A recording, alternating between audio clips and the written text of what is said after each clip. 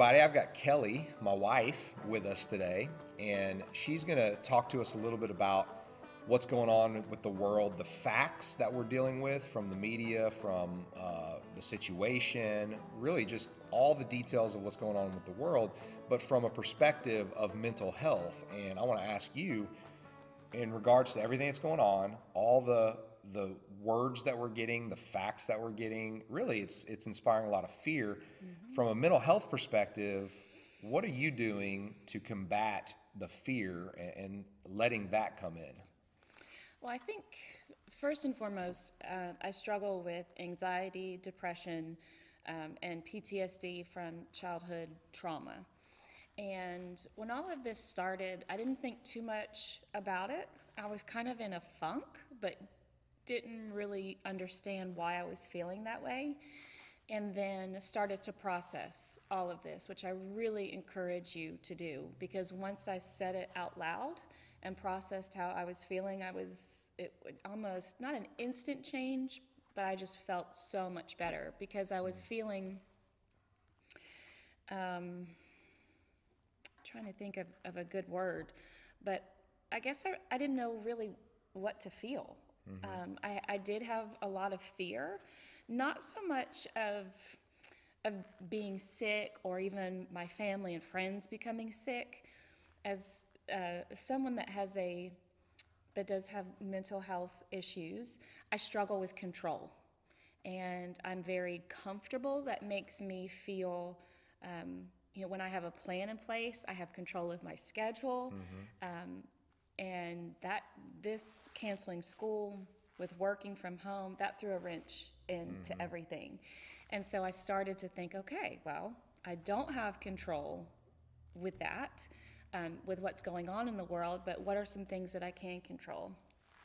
And really just even this week, creating a plan for the kids that are at home, making sure that we wake up pretty much the same time, we eat breakfast at the same time, we have schoolwork and we have our set hours, and mm-hmm. just keeping that has made a world of difference.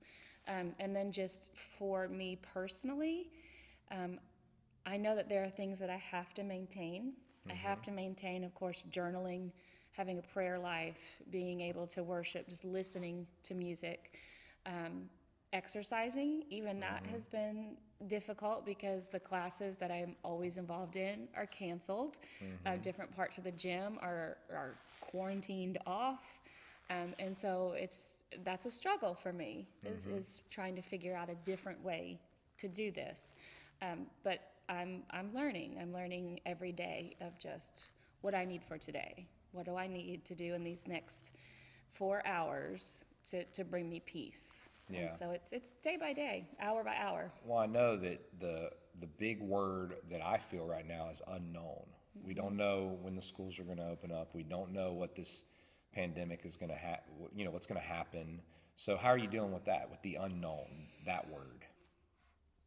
Hour by hour, day by day is to know just by the end of tonight what needs to happen. Mm-hmm. And I just know with work, because I am an educator, there's so much that's changing. It's difficult even to plan for next week with not knowing what's going to happen. So really taking it day by day. And when I go to bed at night, tomorrow, what's my schedule? Mm-hmm. Making a list, again, that brings me comfort. I have control, mm-hmm. And we like that satisfaction of checking a box off or crossing something off the list. So even just what I'm going to have for breakfast tomorrow, what I'm going to make. I mean, they seem so probably minute to anyone else, but to someone like me that struggles with that anxiety, just even knowing what time the family will be up. I know I'm going to vacuum tomorrow. We'll clean this bathroom and this part of the house. Again, that brings me comfort. Thank you so much for being with us, and thank you, Kelly, for mm-hmm. giving us some tips on how to combat depression, anxiety, and isolation during this time.